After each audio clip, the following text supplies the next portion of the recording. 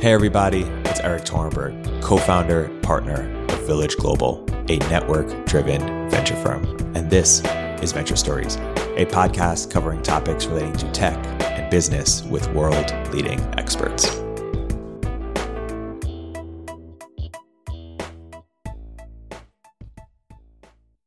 Hey everyone, welcome to another episode of Village Global's Venture Stories. I'm Lucas Banyo, an investor here at Village. Today, I'm here with my co-host and co-founder of Village Global, Eric Torenberg, and a very special guest, Andrew Chen, a GP at A16Z. We're going to discuss Andrew's new book, The Cold Start Problem. Before we get started, just a reminder that this discussion is for informational purposes only and should not be construed as investment advice or an offer or solicitation to buy any securities. And now, onto the show. Andrew, welcome to the podcast. Hey, thanks for having me. Andrew, we're here to talk about your new book, The Cold Start. Talk about why this book and why now. Yeah, I wrote The Cold Start Problem really because after 15 years of working in Bay Area, I've written so many blog posts over the years. I think I've written almost 1,000 blog posts on user growth and metrics and all this other stuff. I was like, okay, I need to do something to bring that all together into one cohesive story and idea. And what should I focus on? Well, I should focus on what I really consider the secret to a lot of why the Bay Area's tech companies have been so successful and have gotten just so huge. And I think a lot of that has been because of the fact that really at their core, a lot of these products are really meant to connect people with each other, but in different ways. And so you have social media apps like Instagram and like WhatsApp that are really about connecting people for communication. You have products like Zoom and Dropbox and Slack, which are connecting people through collaboration. And marketplaces like Airbnb and Uber, which are connecting buyers and sellers. And so when you look at these kinds of companies, they just have this huge benefit of as soon as a lot of people are using the products, they just get more useful the more users you add.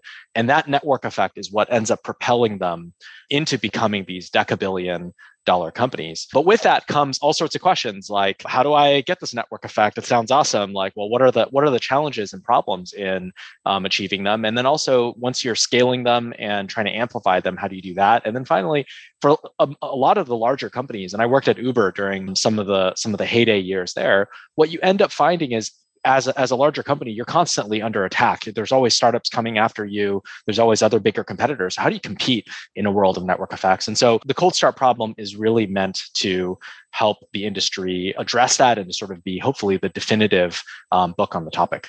Awesome. Let's talk about the cold start problem and go deeper. Why don't you talk about the different stages of the cold start problem? Yeah, so what I ended up doing was really breaking it down into 5 different stages. And I did that for a really important reason, which is when you talk to all of these CEOs, and I interviewed a bunch of founders, folks from Tinder and Zoom and Slack and Dropbox and Twitch and Reddit and many of the companies that define the tech industry today. And when I talked to them and I asked them, how did you guys get started? Every single one of them had a very, very, very different starting point. They all, and we'll talk about some of these. But, for example, in Tinder's case, they decided that even though they built all the right product features, they had the swipe in, they had the profile photos, they had all the right features to make their mobile dating app a thing. When they were just telling their friends to come and use Tinder, their friends didn't want to. They couldn't get enough people on it at the same time. So they had to actually go and start a bunch of college parties, starting with one particular birthday party at USC and sponsoring it, putting in an awesome house, hiring bouncers to actually turn people away unless you had actually installed Tinder. And you hear a story like that, and it's just so cool to hear like, wow, and then they got 500 users and then they took over all of USC, and then they just rinsed and repeated that strategy throughout.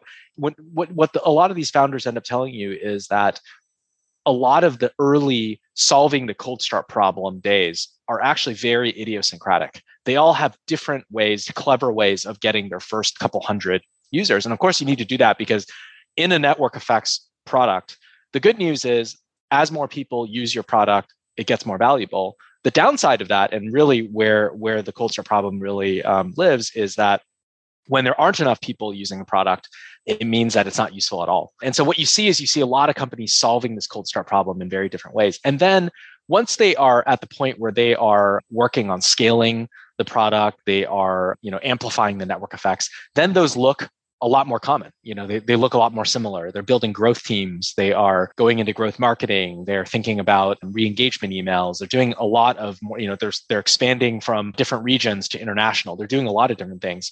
And then what you find is then as they become a huge company, and there's only a couple dozen of these out there, they face their own unique challenges. If you're Facebook, you're dealing with regulatory challenges. You're dealing with, troll and spam and all that stuff. If you're Uber, you're dealing with all sorts of things around, your drivers protesting or your unit economics or whatever. And so really this framework is meant to bring it all together in 5 stages: the cold start problem, the tipping point, escape velocity, where you're really taking off, then the ceiling, which is once you're big enough that you start to slow, you start to hit saturation, and then finally the moat, which is where you're trying to build your competitive moat so that you're insulated from new entrants, and you can really build that monopoly that we're all in this business to build. And Andrew, as I was reading the book over the weekend, I couldn't help to remember Geoffrey Moore's user adoption curve with Crossing the Chasm. And it sounded to me that, what you're doing with the cold start problem is a much more network effects centric approach to thinking about a lot of the same, topics that with user adoption that Geoffrey Moore, mentioned back in the day. Is that a fair analogy on how you're thinking about it?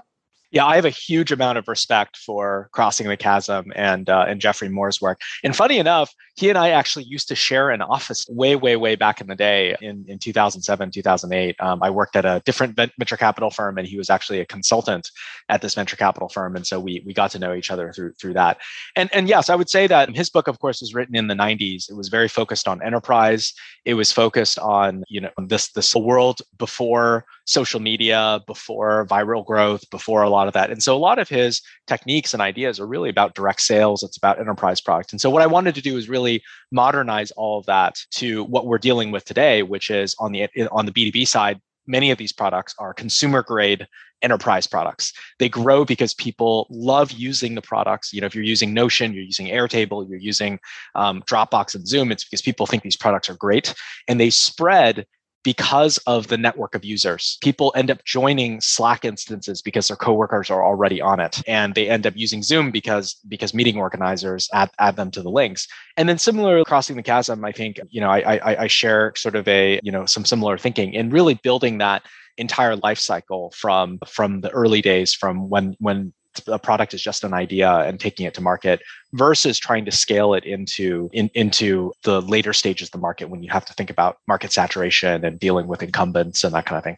And you mentioned all the 5 different stages that you have in the book. Could you go a little bit in more depth on how the strategies around building and managing the different network effects change as the companies scale? Yeah, absolutely. Well, when people often quote Paul Graham's, Do Things That Don't Scale essay from many years ago. And if you read that essay closely, he talks about something very specific, which is how important it is to manually onboard your customers in the early years, literally one by one. And that's something that you see really often. So for example, in the Slack story, what happened with Slack is they started by a video game. They hired dozens of people. That video game, which was called Glitch, didn't work out. Stewart, in kind of a legendary pivot, actually laid off almost everybody except for, I think, 7 or 8 people. Started from scratch. They had like an IRC server that they used because the company was actually very kind of remote for early on. And they turned that IRC server, they stripped out the IRC, they built the nice interface that we know as Slack today and launched it. And one of the big things that Stewart did in the early days, going back to doing things that don't scale, is to literally get his individual friends' startups onto using Slack and onboarding them one-on-one. And that's obviously, set a precedent for many of the activities that we see today. And that's great.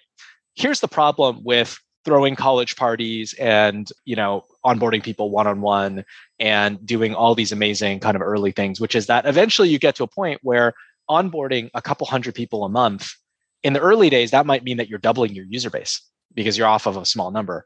Eventually, it's not even, you just can't grow faster than 10% or 5% doing something that's that manual. And so then what you end up needing to do is first, and I address this in sort of the tipping point section of the book, is to figure out how do you scale it repeatedly, right? So if you're Tinder, what that means is you figured out that you can use a party to get people at USC to download your app. The next step is you have to then build an entire ambassador program and get this going at every single school. But then after you do that, then you need to start thinking about just growth marketing. You need to start thinking about your onboarding funnels. You need to start thinking about, all the things that we traditionally associate with growth teams, because those are the things that create the efficiencies at scale to be able to then continue to double or triple your business, even once it's at millions of users. You mentioned Tinder, the college party and the college impact. What is it about colleges that has become such a fertile environment for some of these companies to start? Yeah, I think that for the same reason that you can onboard an individual team inside of a large company, and what you get with that is you get a lot of people that are all the same. It's all a pretty kind of homogenous population. You kind of know they speak the same language. They do the same things, and that's within a company. You get that in colleges as well, and you get that in high schools as well. You get a group of people who are hypersocial. They're all about the same demographic, and what that means is that if you're able to get your product to work and you're able to build what I describe in the book as an atomic network, basically a stable network that can retain on its own, that can grow on its own.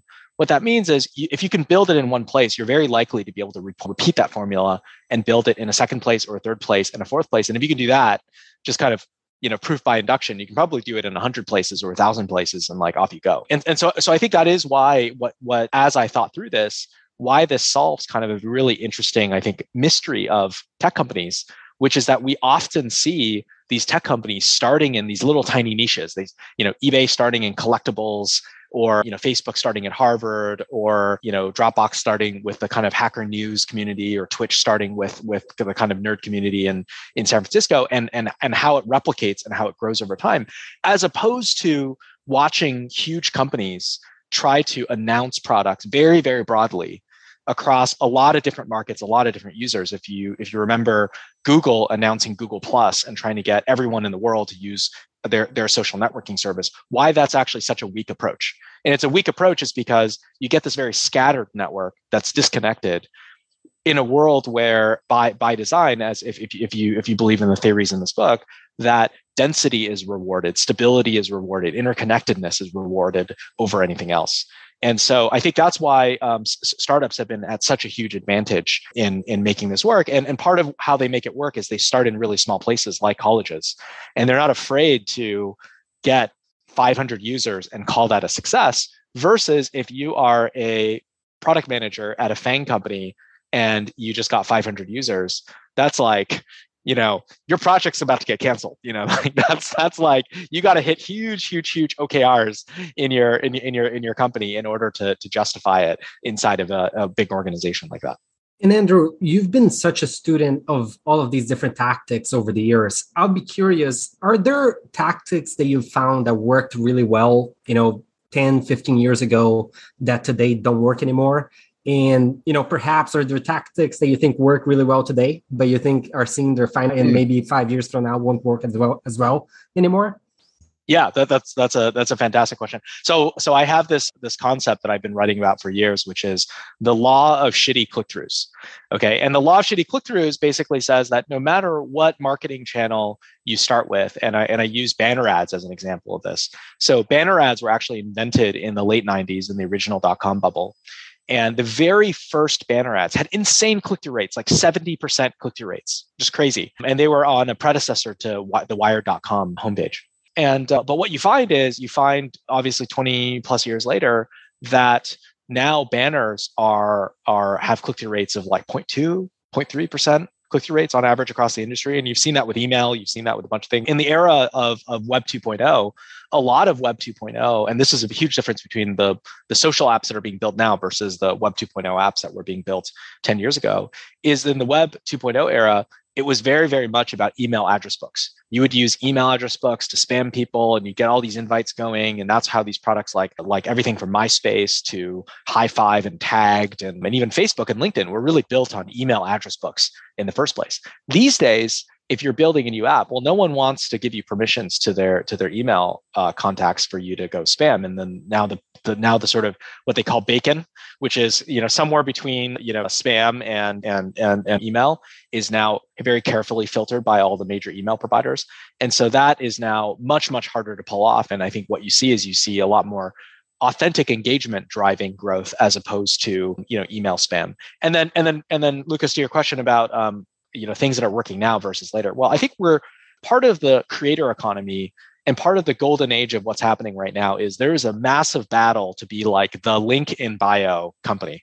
If you can be the link in bio, that means you are the primary link. You're probably the primary livelihood of that creator.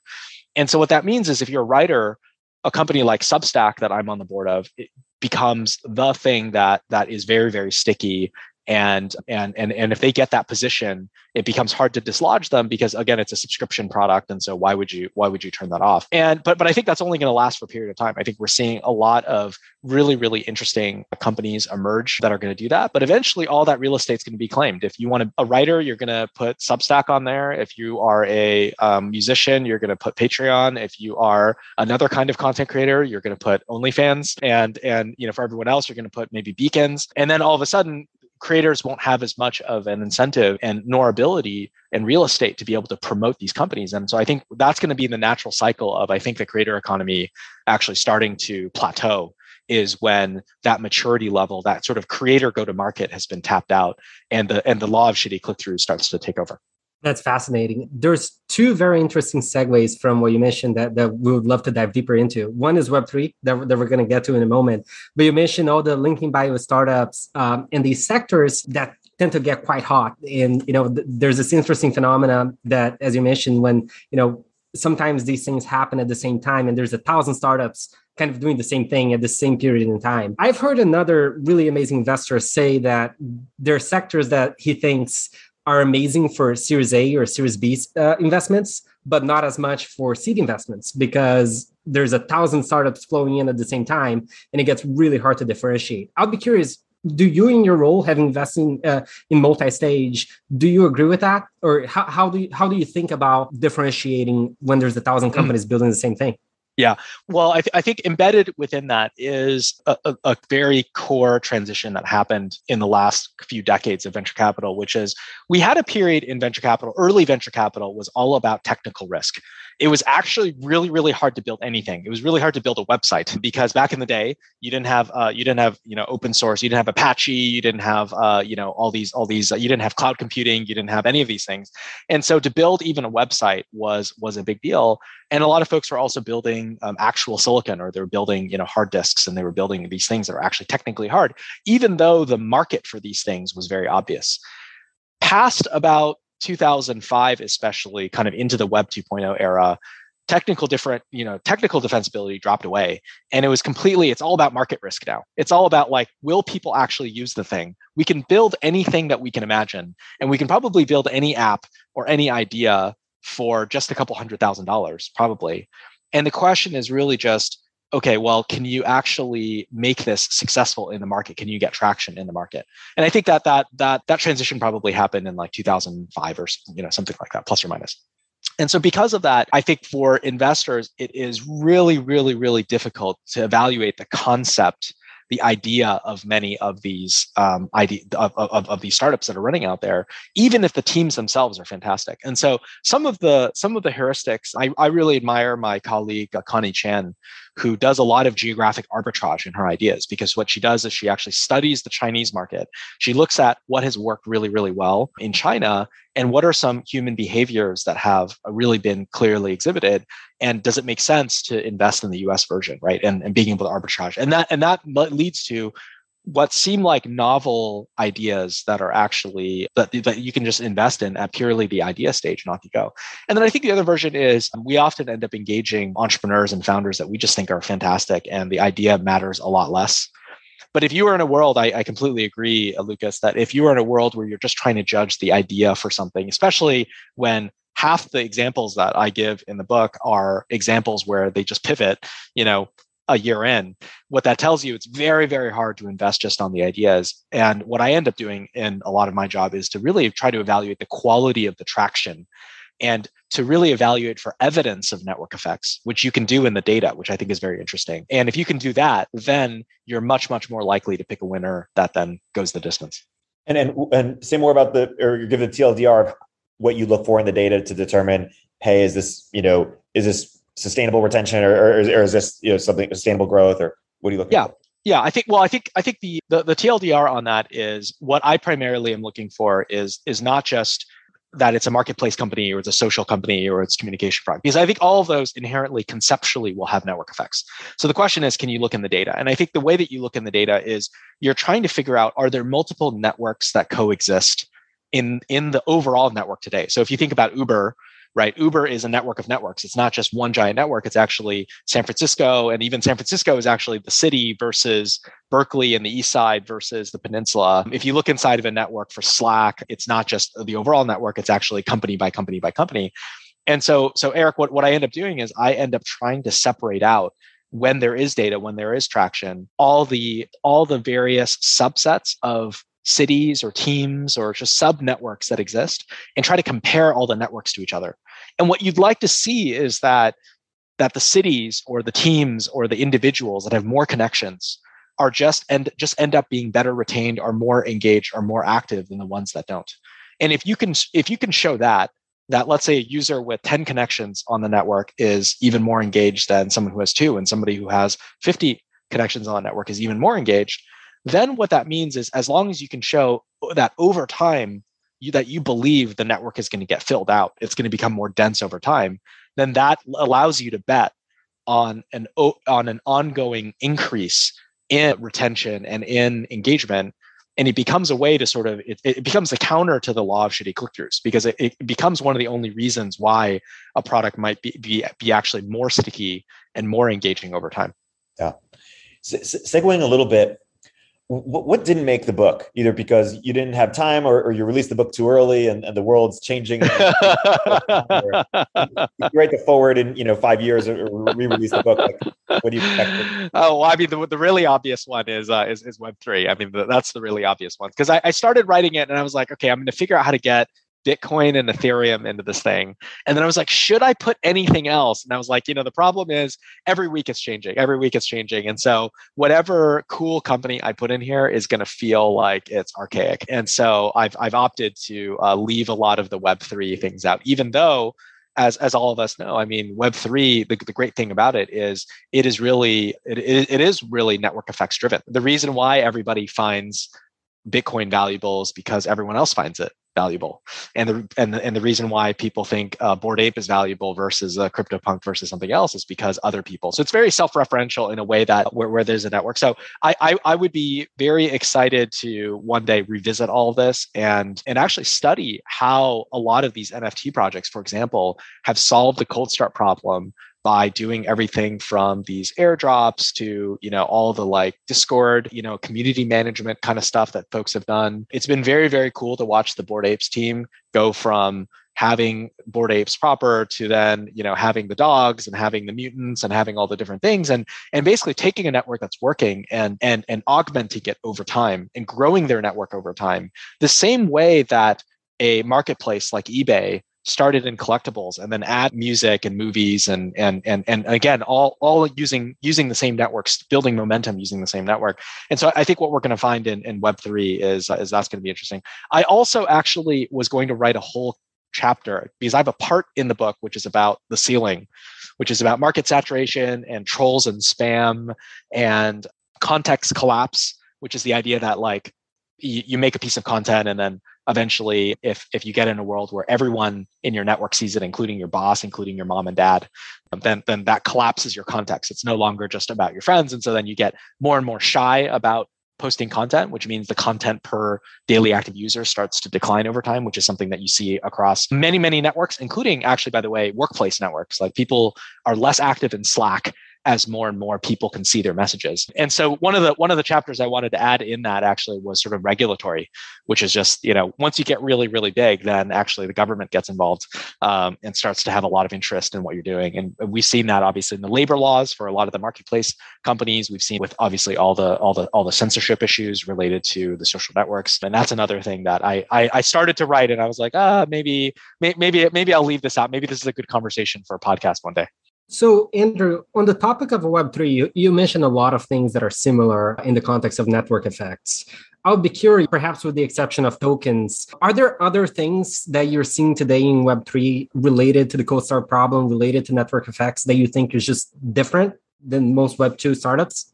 Yeah, I think that the mechanics around the economic ownership model really changes the game. Because if you think about it, if you go back to a lot of the social media products, and I'll also use Dropbox as kind of the B2B, kind of counterexample of this as well. Why are people using Instagram? I mean, ultimately, you're building this following for Instagram. You're generating a lot of revenue, but that revenue goes primarily to the company. And as a content creator, you're working for social feedback. You're working for all those likes and all those hearts and all those follows. And potentially, if you're large enough, you can get brand sponsorships. And so a lot of the early cold start problem ends up being focused around understanding that social feedback loop and amplifying it. Dropbox was really about utility in the early days and making it so that you can just use the product primarily just to back up your own computer. I used it initially to sync my work and home computer so that I would have the same files on both. And that was a very legitimate use case. But I think Web3 is very, very different than both of those. It's not about social feedback. It's not about utility, but actually fundamentally, you're able to build an economic model from day one. And I think that really changes the game, because what it means is that there's yet another reason, maybe in addition to having fun, maybe in addition to utility, maybe in addition to social feedback, that you would actually engage these products. And so if you imagine a new, playing one of these new crypto gaming companies like Axie Infinity, you can collect the Axies and just do it purely for appreciation. And so instead of I have a chapter on come for the tools, stay for the network, you might actually come for the economic game and for the economic value, and then stay for the actual multi-user gameplay. And that's a very different set of tools that it allows you to do. I think we're also just in very, very early days on this.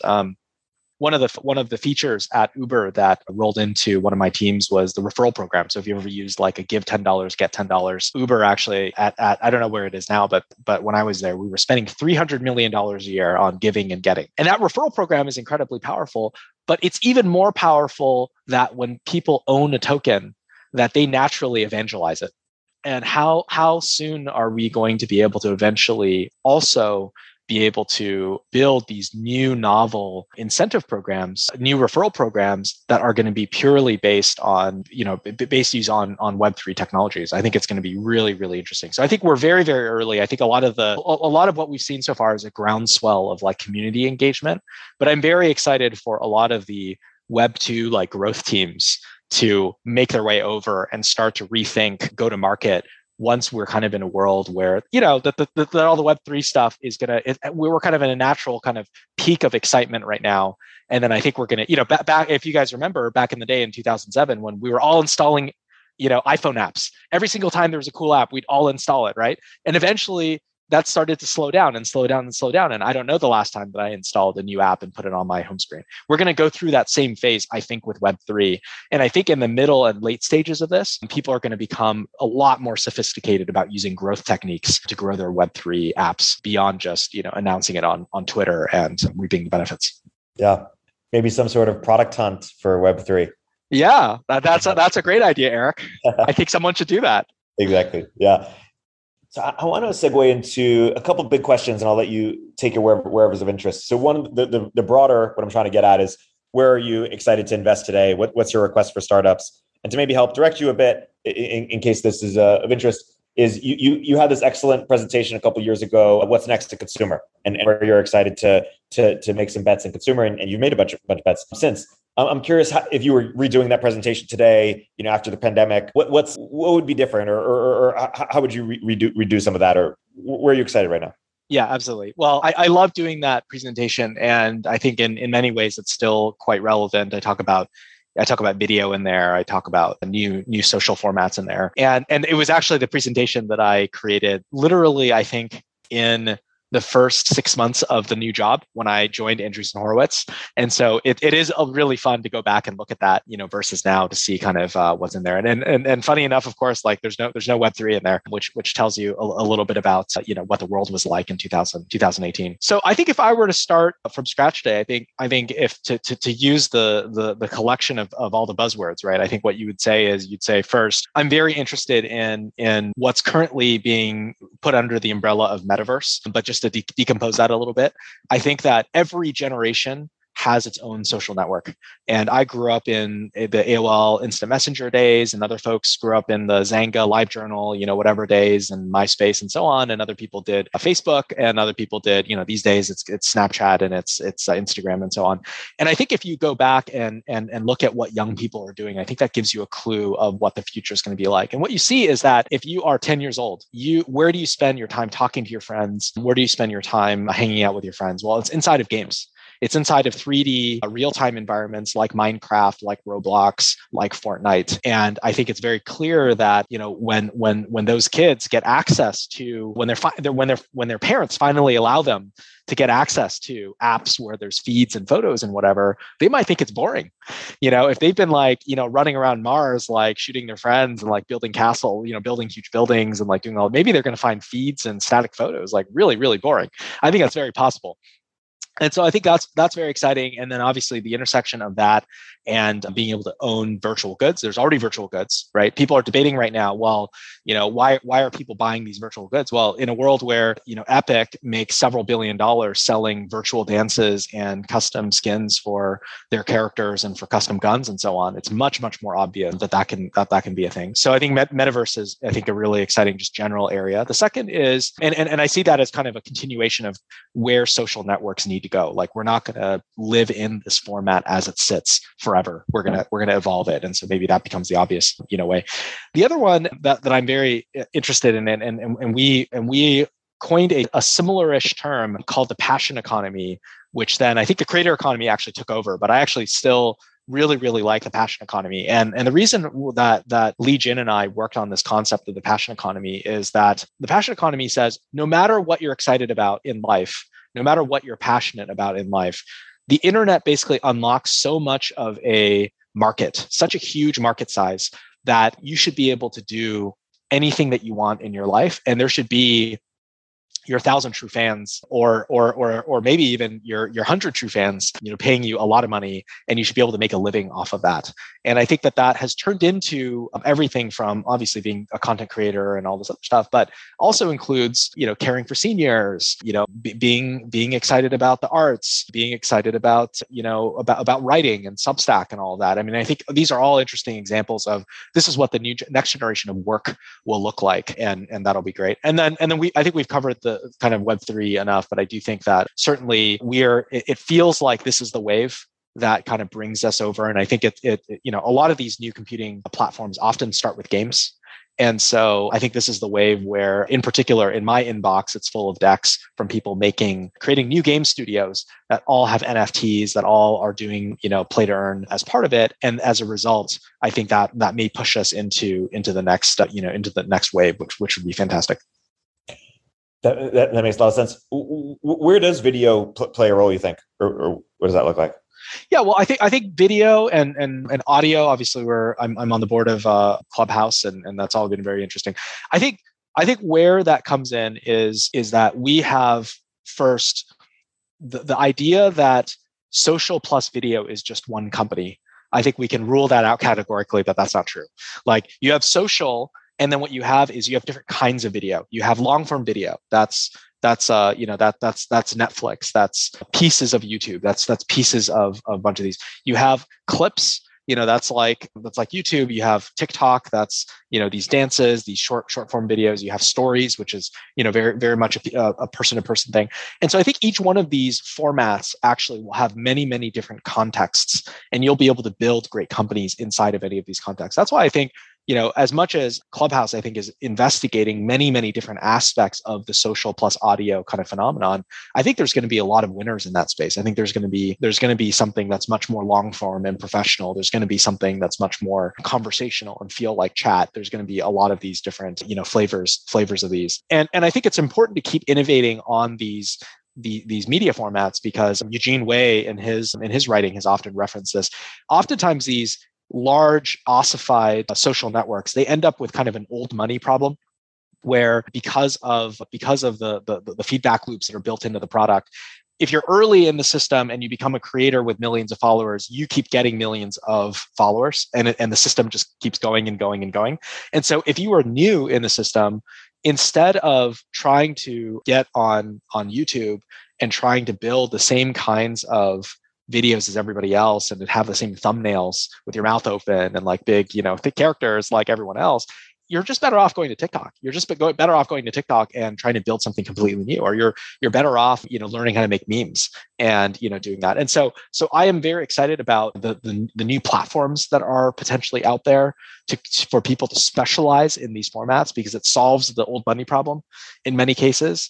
And it lets a new upstart kind of cherry pick an audience that may be dissatisfied with what they're getting on one of these mega networks.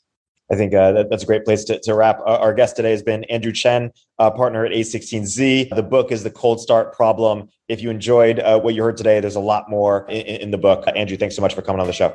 Awesome. Thank you, Eric. Thank you, Lucas.